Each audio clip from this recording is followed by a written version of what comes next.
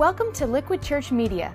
The message you're about to enjoy was originally delivered live at Liquid Church by Pastor Tim Lucas. For more content, log on to liquidchurch.com or visit one of our campuses in the New Jersey metro area. liquidchurch.com, where truth is relevant and grace wins.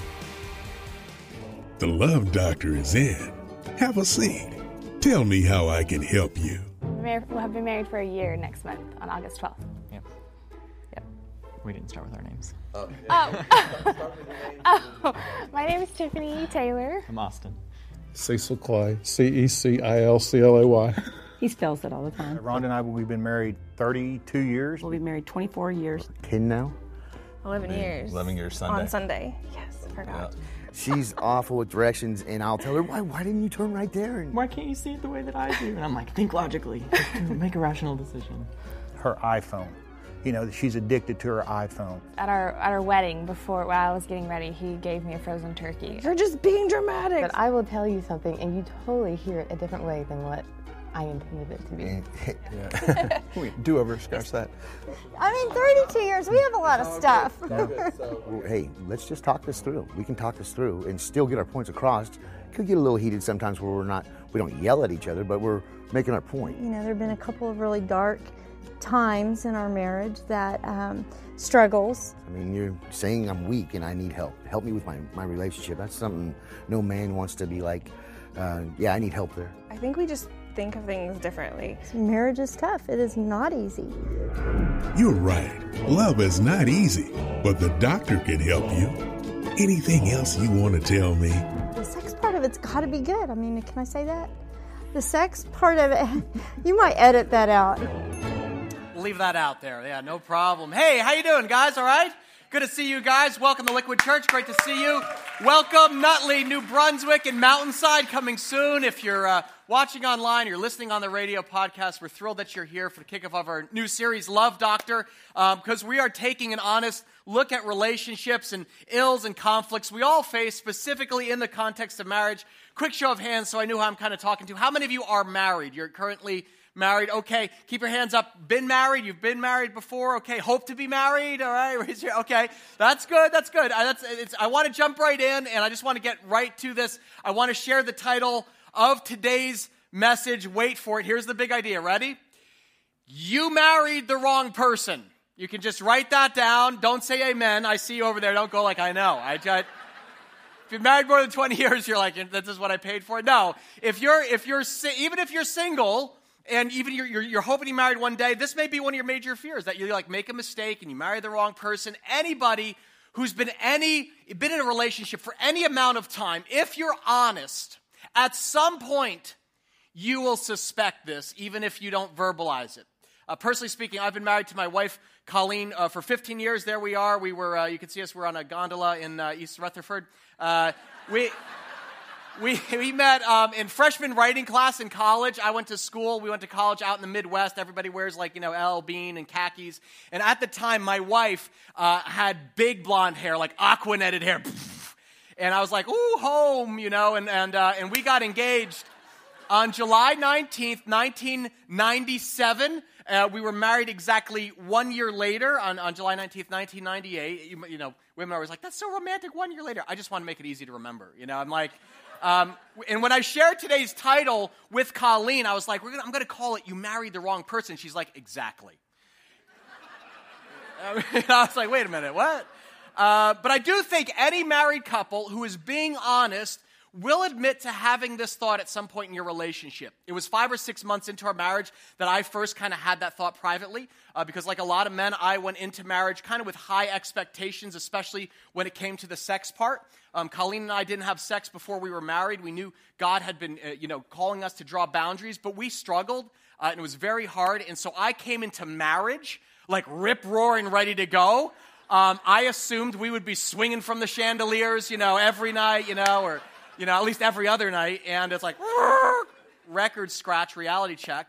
At the time, my wife was working very hard to establish a corporate career in New York City, and I was a teacher at that time. And so class would be over like 3:15, and I'd be home by 4:30, and I'd go out for a mountain bike ride. I'd go over a workout, and Colleen would get off the train at 7 o'clock. I'd never made dinner because I was like, I'll wait for her, to come home and make that for me. And then time for some chandelier shaking, And she would come home that first year, and she'd be like bone tired, and she would be just like, can we just order Chinese and go to bed early? And I'm like, what? That was a hard first few months. And so I was told, well, you need to express your thoughts and feelings to her. And so I said, can we go out for coffee? And I said, I've just been holding this in my heart. I got to unload this. I have a secret I need to tell you. Secretly, I'm disappointed about, just infrequent intimacy. And she said, oh, okay, well, my complaint is that you're a secret slob. She goes, and it's not a secret. Everybody can see this. And I was like, wait, what? What? She goes, I get off the train and I come home, it's like a wild boar has been loose in the house. I can see everything you've done from the morning, like the cereal boxes on the floor, there's things stacked up, nails everywhere, your underwear is in a pile. She's like, the whole thing's destroyed. It's like we're living in a college dorm. Now just pause right here, okay? Because it took me 5 to 6 months to entertain this idea that maybe I married the wrong person. And I said to Colleen, how long did it take you? She's like, oh yeah, 5 or 6 days. And I thought I would have had at least a week.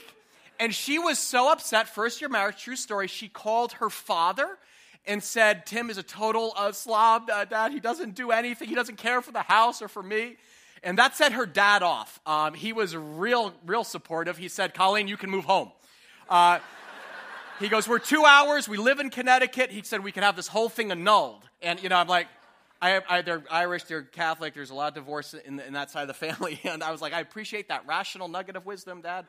Does anyone else have in-laws who are outlaws? Is that just me? All right.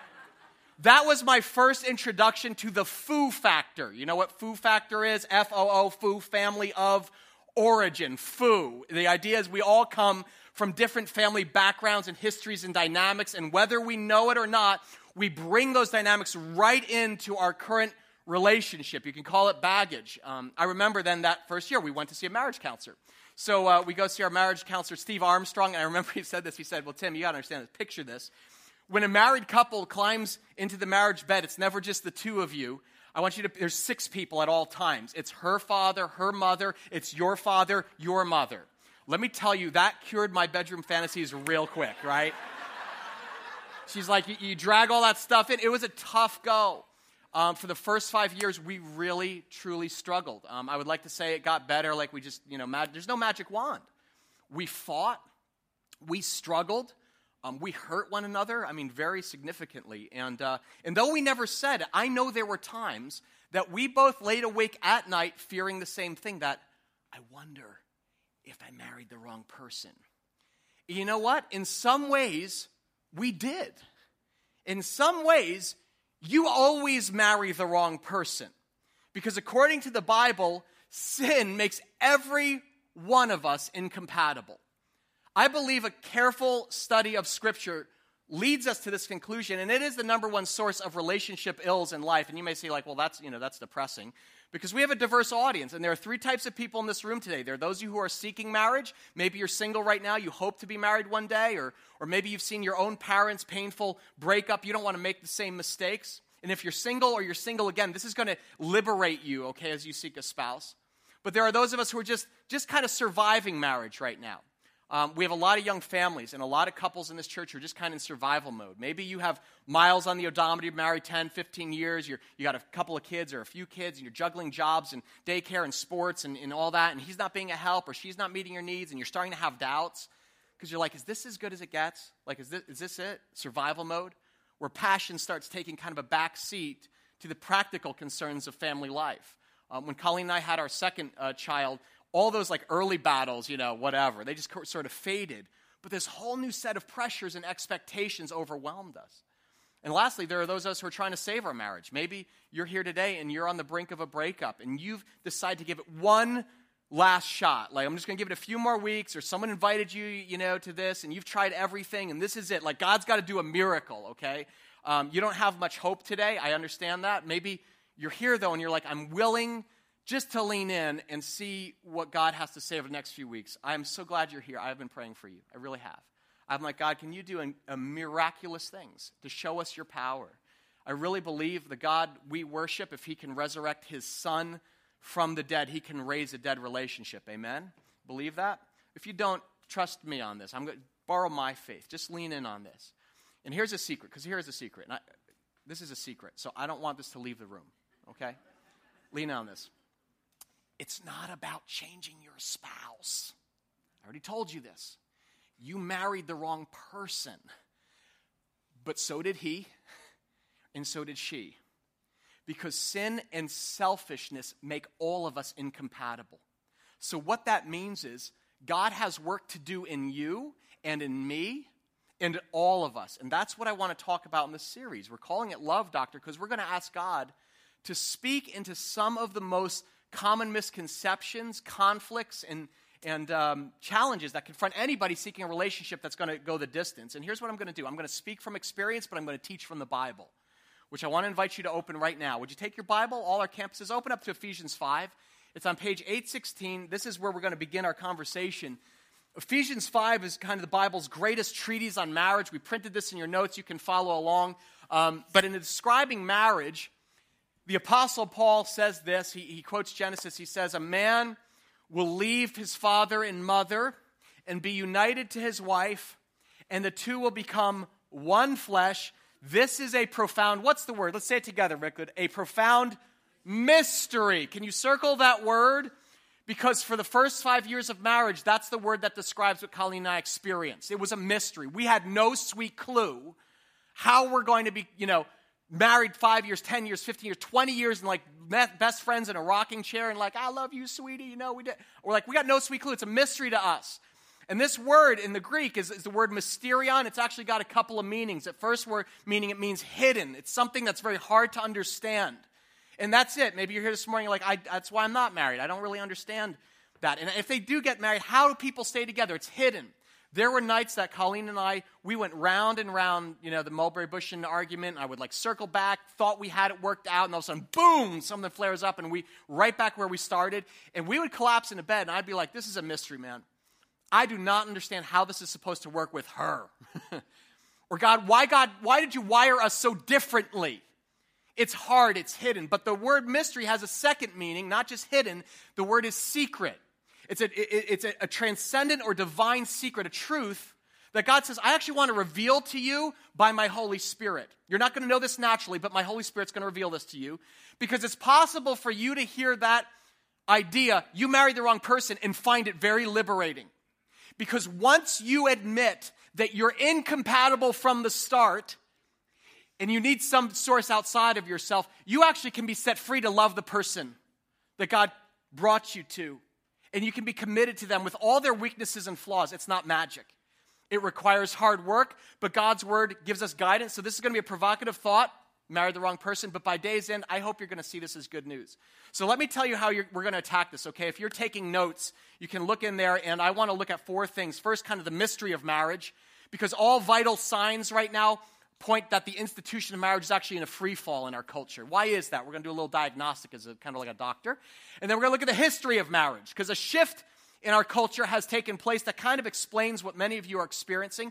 And then we're going to look at a phenomenon known as me marriage, okay? This is fascinating. And then finally we'll look at the biblical meaning of marriage. So the mystery, the history of marriage, me marriage, and the meaning of marriage. And I'm going to start today, just so you know where we're going in this series, I'm going to start today with this very broad diagnosis.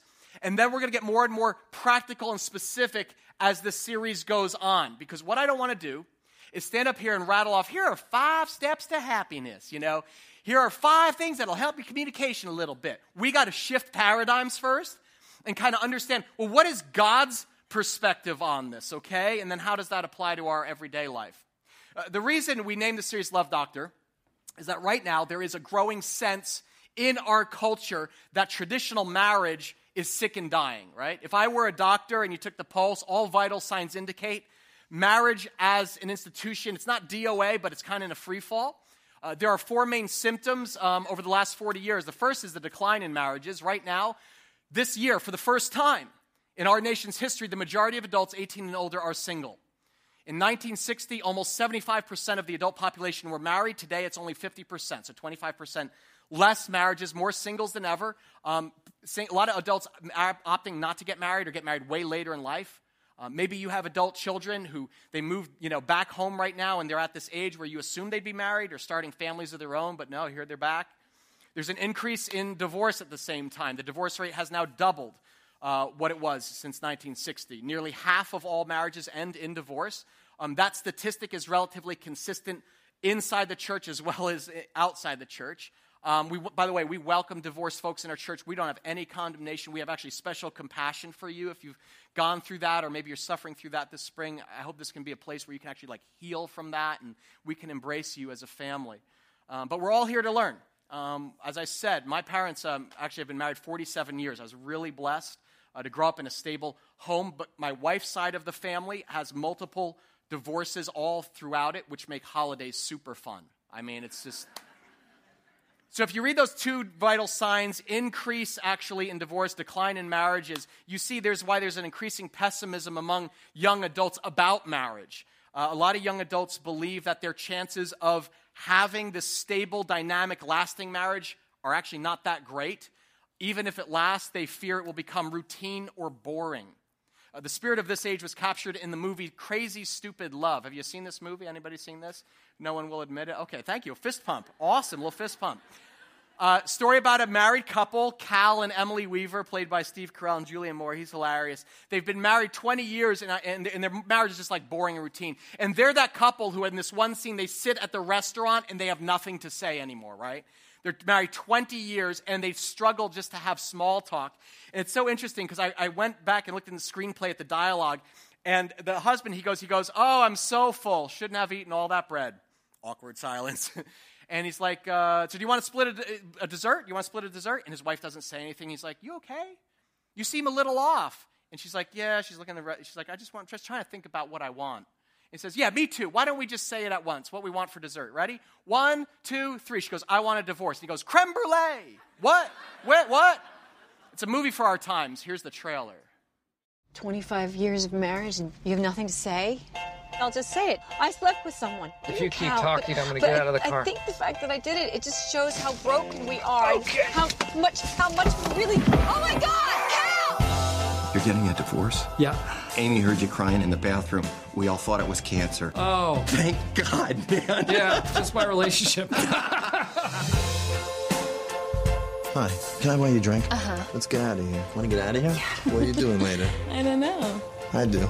There's lots of beautiful women in this bar, but I can't take my eyes off of you. It's time to go home. Oh, it's forward of you, but okay. Yeah. Should I pull the car around? Have you been drinking? I'll drive. Hey, ladies man guy. Any tips of the trade? Your wife cheated on you because you lost sight of who you are as a man. Looking at me. Look at that. I met a girl, and she is a game changer. She's your soulmate, right? Go get her back. Wow, how old are you? I'm in love with her, and I don't know what to do about it.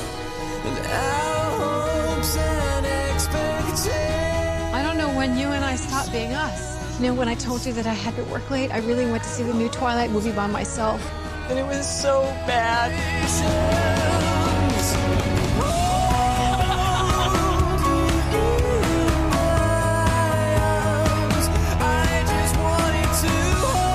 should have fought for you.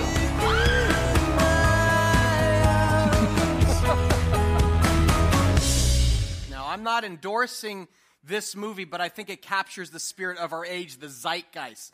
Crazy, stupid love. That's how our generation kind of views monogamous marriage. You can either be, single and lonely or married and bored. Those are the two options that a lot of young adults see. And so it's no secret then, today, more than half of all adults now live together before getting married. Cohabitation. In 1960, virtually nobody did, but today cohabitation is rapidly becoming the norm. And what drives that assumption is that most traditional marriages are unhappy or restrictive, and so young adults settle for a compromise, something in between, friends with benefits.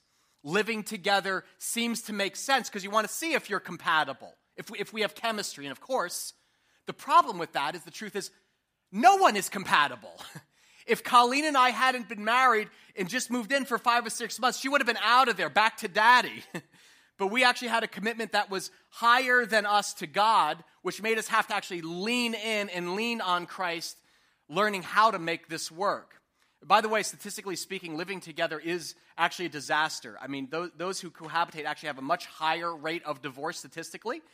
Those who commit to monogamous marriage, one man, one woman for life, they actually end up with 75% more wealth at retirement than those who live together. That's just statistics, not spiritual or anything. There are profound social and economic consequences, not to mention spiritual, of living together without marrying. That's a sermon for another day, okay? Back to topic. The fourth symptom is single parenting.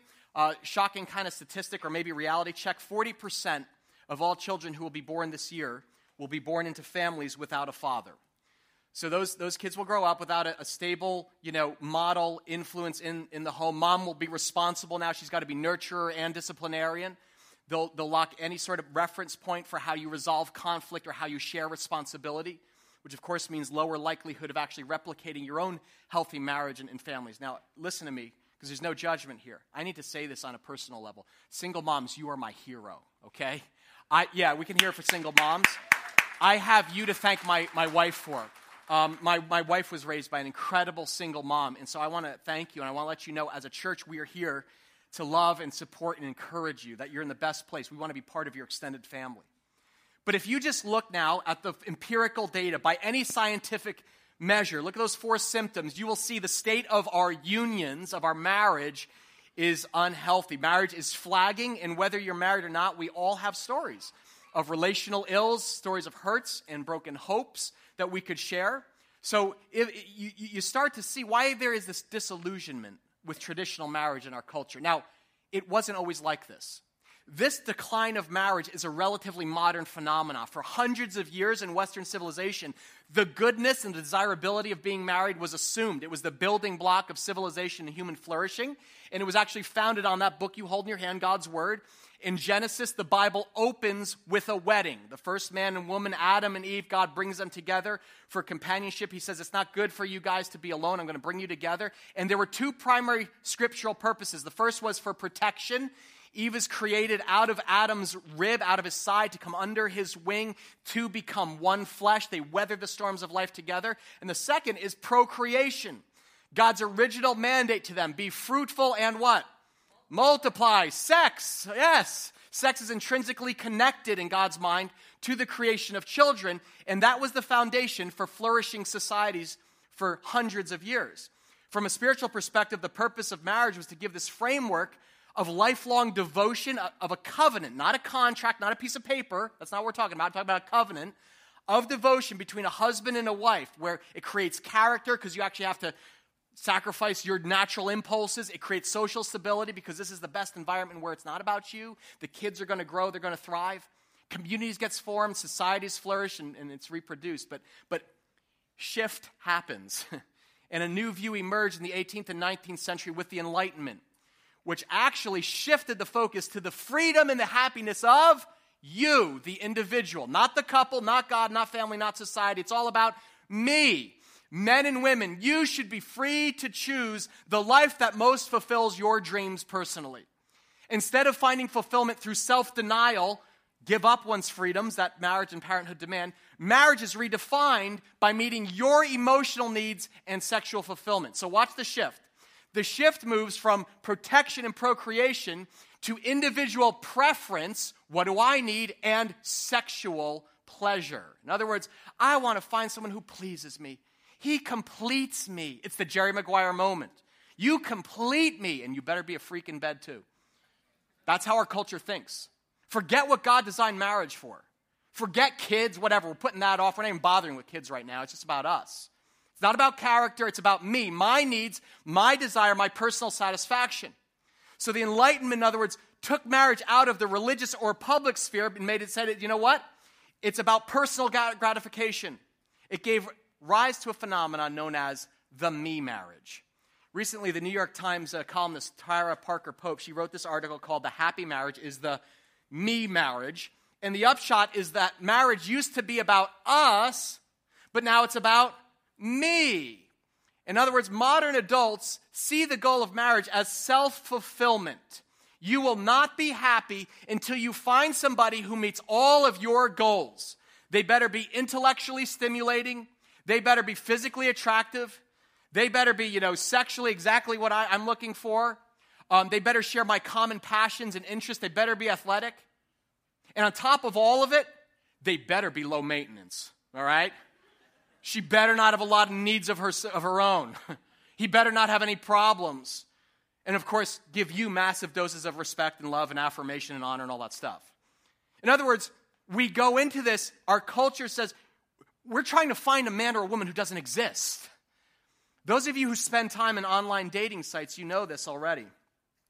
If it's too good to be true, it probably is.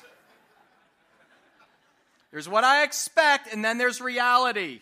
I look forward to meeting you in a well-lit public place, right? And it's caught men and women in this quandary, right? Because we're caught now, listen to me, look at this. We're caught between raised expectations in what the ideal spouse should be and lowered hopes that you'll ever find that right person to marry.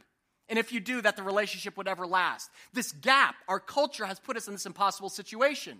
And that's why a lot of single people are paralyzed about their pick of a potential partner. In married couples, when you're faced face to face like with the humanity of your spouse, you look over your shoulder and like, I was looking more for Pitt. I got this, the Pitts. During the Super Bowl, I saw an ad for Axe deodorant, I think it was, that I think perfectly captures this ridiculous quest for the idealized mate. Why settle for a lifeguard when you can have an astronaut, ladies, right? Guys, you can't even stop thinking about the airbrush model. Like, I didn't even see the astronaut. According to the National Marriage Project, it says a pornographic media culture contributes to unrealistic expectations of what their future soulmate should look like. Influenced by sexy images of young women on MTV, the internet, and Victoria's Secret specials, men may actually be putting off marriage to their current girlfriend in the hopes that they will eventually find a combination soulmate and super babe, right? I want to find out, Victoria's Secret model who just loves Jesus, just has a heart for the Lord. I'm praying. That's the reason a lot of single people are paralyzed, I'll be honest. No one's good enough because you have this idealized picture in your head and you let a lot of suitable potential partners pass by because what if someone better comes along? And the reason a lot of married couples feel disillusioned or dissatisfied. Because the moment conflict hits your marriage or their spouse reveals they have needs or weaknesses or shortcomings, you start kind of looking elsewhere. You thought you married the man of your dreams. And then you realize Prince Charming has hemorrhoids and halitosis, right? Or your hot babe is prone to anxiety or depression. In 5 to 7 years of the marriage, a lifeguard has love handles, right? But look, there's an astronaut. I don't actually like the Axe commercial. I did find one that I think is way more realistic. Let me replace that image in your head with one that shows what real marriage looks like. Nobody marries the astronaut. You marry the guy who watches football with the bathroom door open. You are going to marry somebody with flaws, with annoying habits, disgusting habits, right? And deep, deep needs. And if that repulses you, you ain't ready to be married or stay married. Because nobody marries the astronaut or the bikini bombshell. When I married Colleen, I thought it was very important for my wife to be athletic because I love being outdoors and mountain biking and sports and all that stuff. And she played along at first I'd like that. Yeah, let me get sneakers, My wife won't even go in the ocean now, all right? Let me tell you something. After 15 years, a couple of kids, I'm not Baywatch ready anymore, right? We have wrinkles now. We all want, we want our partner to have an exotic job that will make life this grand adventure. But you know what? Most of us take a car or train to a 9-to-5 job that maybe bore us to tears. And it's ironic because this me-centered marriage idea, it sounds so liberating. Yes, it's about being fulfilled, but it's actually paralyzing because we set up this ideal that becomes an idol. I don't want to marry the wrong person. Guess what? Too late. You already did. Every single person who marries in this room will marry somebody with major flaws, with emotional baggage, with annoying habits and family history. You marry, in other words, a sinner. Can I get an amen? Am I the only sinner here? Remember this big idea. You always marry the wrong person. Would you turn to your neighbor and say, I married the wrong person? This is going to be liberating for some of you. Listen to how theologian... That's great. Some of you are right there. You're ready to... Just looking for the excuse to say it. Listen to how theologian Stanley Auerbach puts it. He's an ethics professor at Duke University. He says the assumption is that there is someone just right for us to marry, and if that we look closely enough, we will find the right person. And this moral assumption overlooks a crucial aspect to marriage. It fails to appreciate the fact that we always marry the wrong person. We never know whom we marry. We just think we do. Or even if we marry first the right person, just give it a while or he or she will change. The primary problem, this is profound, is learning how to love and care for the stranger to whom you find yourself married. See, the quest for a perfectly compatible soulmate is impossible. However, it's like you only see the tip of the iceberg when you get married. I perform a lot of weddings as a pastor, and I performed the wedding of this one couple about 5 years ago.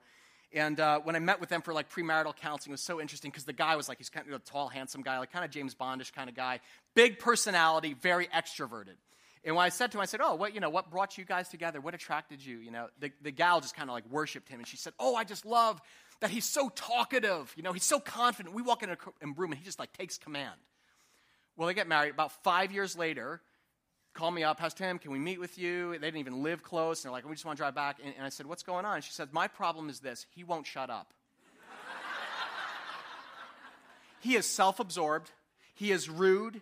And he barely listens. Right?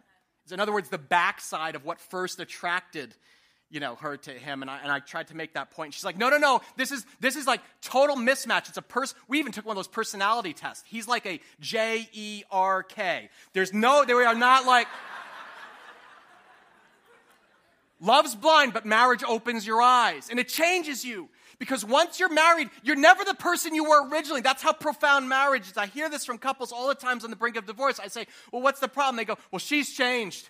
She's not the woman I married. Well, no, duh. What did you expect? That carefree girl used to whisk away on the weekend and go to the beach and you frolicked in the ocean. She's had 3 kids and she's put her career on the back burner and she's mostly frazzled and tired a lot now and she's prone to depression and she needs meds. Well, that's not who I married. No crap. Sorry, it's church. Holy crap, right? I'm just saying. People get older. They change and they have different needs as they go through life. And every married couple will go through seasons in which you learn how to care and love for this stranger, this person you didn't marry, as Howard Rouse puts it. So listen up. Guys, she's not the problem. Wives, he's not the problem. You brought him here this morning like, nail him, Pastor Tim. No. Your kids are not the problem. You will always go through peaks and valleys, up and down. It's never a straight and steady line. It's a roller coaster, like Steve Armstrong says. And the question is this. Faced with that reality, will you lean in, lean on Christ, or run away? Because you always marry the wrong person every single time. Every one of us is incompatible. I'm not talking about personality or hobbies. Do you like Chinese food? Walks on the beach? According to the Bible, sin makes every one of us in this room the wrong person. According to the Bible, we are by nature self-centered. That's what sin is. It's a self stuffed with self. And this is where the true biblical meaning of marriage comes in. Go back to our original verse. Look at this. You're going to see this in new eyes. Ephesians 5. Here's the true meaning of marriage, Paul writes. He says, a man leave father and mother, be united to his wife. The two will become one flesh. It's a profound mystery. It's hidden. It's a secret. That's the first half of the verse. What's the secret of all this? This is a profound mystery, but I'm talking about who? Say it. Christ and the church. You thought this was about you. In other words, the mystery, the secret of marriage is that's supposed to reflect God's unconditional love for us. Human spouses are supposed to unconditionally love and sacrifice for our partners like Christ did for his church. What did Christ do for his church? He loved her. How much? This much. He stretches out his arms on a cross and he dies for her. Why? Because she's perfect? No. While we were still what? Sinners, Christ died for us. He covers our sins, our character flaws, our deficits with this radical love called grace. And Paul's making this parallel to marriage. He says, so husbands, listen, Love your wives just as Christ loved the church and gave himself up for her. See, the gospel reflects marriage, and marriage reflects the gospel, and marriage only works when you reflect the gospel. It is only until you have prioritized your relationship with Christ and confess that he's the only perfect person you will ever know, and that, you know what? By comparison, you are less than ideal. You have fallen woefully short. In human terms, Jesus married the wrong person. He deserved better than us, but he picked you. He chose you before the foundation of the world. And in spite of your flaws and your adulteries and weaknesses and betrayals, he says, I want to enter in a relationship with you forever. I will never leave you or forsake you. And I'm not coming to be served by you, but to serve you and sacrifice my life for you. And so you learn something vital here. Marriage is not about self-fulfillment according to Jesus. Rather, it's about self-sacrifice. About you laying down your needs, your demands, your life for the other, as Christ laid down his life for us. So we could have an eternal relationship with our Heavenly Father. And see, unless you draw strength from the gospel, that same sacrifice that it cost Christ to bring us into relationship, union with him, you will lack the power in your marriage to put your partner first and make it work. Some of you, just be totally candid, I'm like, I'm not going to bring out a magic wand and be like, here's how you're going to save your marriage. You know what your relationship problem is? You don't have a relationship with Christ. That's why you're struggling with it. Because if you don't have the love of Christ, you will inevitably turn your boyfriend, your girlfriend, your spouse into an idol. They will become God, and you will make demands of them they can't possibly meet. If you don't have Christ to fill the deepest longing of your heart for acceptance and worth, you will demand it of somebody, and that's what the modern world does. We push God aside, and then into that vacuum we push marriage and sex. We make impossible demands that others can't meet. I need someone to fulfill me, to complete me, to always say the right thing, to be there when I'm down, to understand me when I'm sad. Can you do it? Can you do it? Can you do it? Can you do it? Can you do it? No. As Tim Keller writes in his excellent book, The Meaning of Marriage, he says this: it's the illusion that if we find the one true soulmate, everything wrong with us will be healed. But that makes the lover into God, and no human being can live up to that. Early in our marriage, I did this with Colleen. I wanted her to be the perfect lover, the perfect chef, the perfect mother and homemaker, etc., etc. In essence, I wanted her to be Jesus to me. And when my wife couldn't be the miracle worker, I just assumed, I guess I married the wrong person. I made her my idol. And you know what? Listen to this. This is profound. Jonathan Edwards, old school Puritan guy with a beard, he said this. This is powerful. He says, what you idolize, you will eventually demonize. What you idolize, when it doesn't meet your expectations, you will eventually demonize. And so if we're single, you don't like your choices, you get bitter. All men are terrible, man. What happened to men today? Where are they? If we're married and she struggles with insecurity or anxiety, I didn't realize she was so high maintenance, man. She's cray-cray. What we first idealize, we come to idolize, and you will eventually demonize, because they can't be Jesus for you. But listen to me. If we trust in Christ and we apply the gospel to our marriage, you don't need a partner to be the perfect or ideal. They don't need to play God for you and meet every need or dream. Over the last decade, because of my imperfect marriage, I have learned to draw on Christ in a brand new way. 15 years in, sex is still important. It is still a priority. But it's not everything to me. There is an intimacy and acceptance that I know only Christ can give me that she can't. 15 years in, Colleen will tell you I'm no longer a secret slob. Because I've started to make it a little bit more of a priority being neat because I know it's valuable to her. I've learned how to hide things in a hamper. If Christ died on the cross for me, the least I can do is pick up my underwear for her. Okay, this is nitty-gritty gospel application to marriage. Even so, Colleen she has needs as a woman. I'm just going to say it. I can't meet them. I try my best to understand and listen to her, but I'm just a man. I'm not God, and that's why I'm glad she has Christ. She may have picked the wrong person on earth, but she chose the right one in heaven, and that's not a cop-out. The message today isn't lower your expectations, people. It's raise your sight. Raise it to Christ. Because that's the God's honest truth of how you make marriage work, by applying the gospel to your relationship. When you admit you married the wrong person, that you're the wrong person, you're set free. You actually are liberated to love your imperfect spouse with all your imperfect strength and rely on Jesus Christ to fill the gaps. Amen? Me-centered love does not last. Christ-centered love, that self-sacrificing love called grace, that is the only thing that can bring two people together, fuse them into one. The gospel reflects marriage, and marriage won't work without the gospel. We talked about this in the follower series. Gospel's message, ready? Come and die to yourself. That's the invitation to marriage. And that, Paul says, is the key to understanding marriage, not just understanding, but living it. Look at verse 25, last verse. He says, husbands, love your wives, just as Christ loved the church and gave himself up for her, to make her holy, cleansing her by the washing with water through the word, and to present her to himself as a radiant church. He's picturing marriage here, the bride coming down the aisle, without stain or wrinkle or any other blemish, but holy and blameless. He's picturing a wedding here. He's like, because you're in union with Christ, you're now perfect. And you're like, I'm not perfect. I know. His love has transformed you. The Bible opens with a wedding in Genesis, Adam and Eve, and it ends with a wedding in Revelation. Jesus Christ and his bride. You. Me. And he's making us holy by his love. So understand this. Monday morning, when you wake up and you look at the person lying in bed next to you and their wrinkles and their blemishes, they got zit cream all over, and their stains, what they've done in the past, don't see your spouse. You are mirroring the gospel. You are loving and forgiving a broken, flawed human being just as Christ forgave and loved you. It is the only way forward to receive that love yourself and then lavish it on your spouse. See, the gospel explains marriage. They explain one another. They reflect one another, and they're necessary if a relationship is actually going to last. So that's my challenge to you.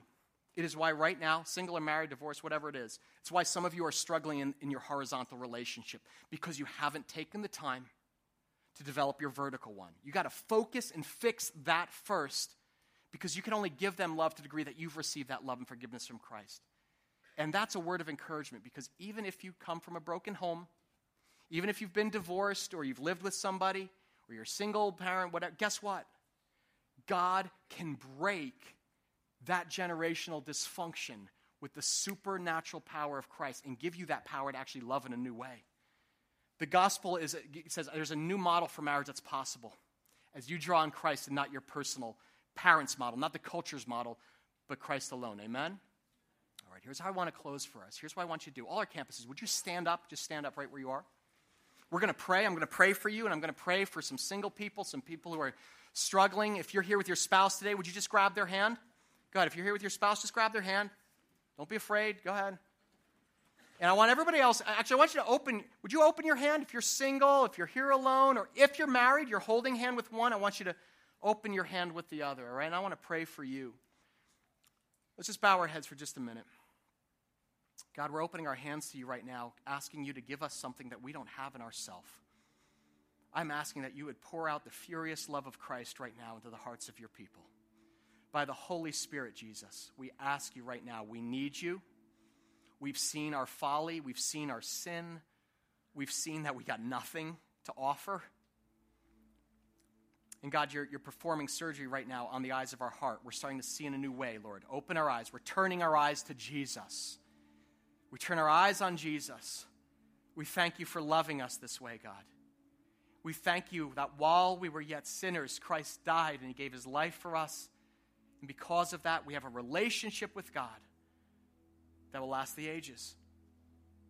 Father God, we have our hands open right now. If you're single right now, I just want to ask, Holy Spirit, would you right now just descend, Lord, on the lives of our single friends right now in this room? God sees you and you're waiting. He understands your frustration, God. Would you just right now just reassure them that you are with them on the inside, that you are doing work there, Father? We commit future marriages, Lord. We ask that there would be holy relationships that would happen as a result of this series, because we begin seeking you and not our own. And Father, I pray right now for marriages who are just surviving, maybe just hanging on by a thread, struggling right now. Holy Spirit, right now, would you begin softening our hearts as we turn our eyes to Jesus? Thanks for listening to Liquid Church Media. If you were inspired or challenged by today's message, we hope you'll tell a friend. For more content, log on to liquidchurch.com or visit one of our campuses in the New Jersey metro area. liquidchurch.com, where truth is relevant and grace wins.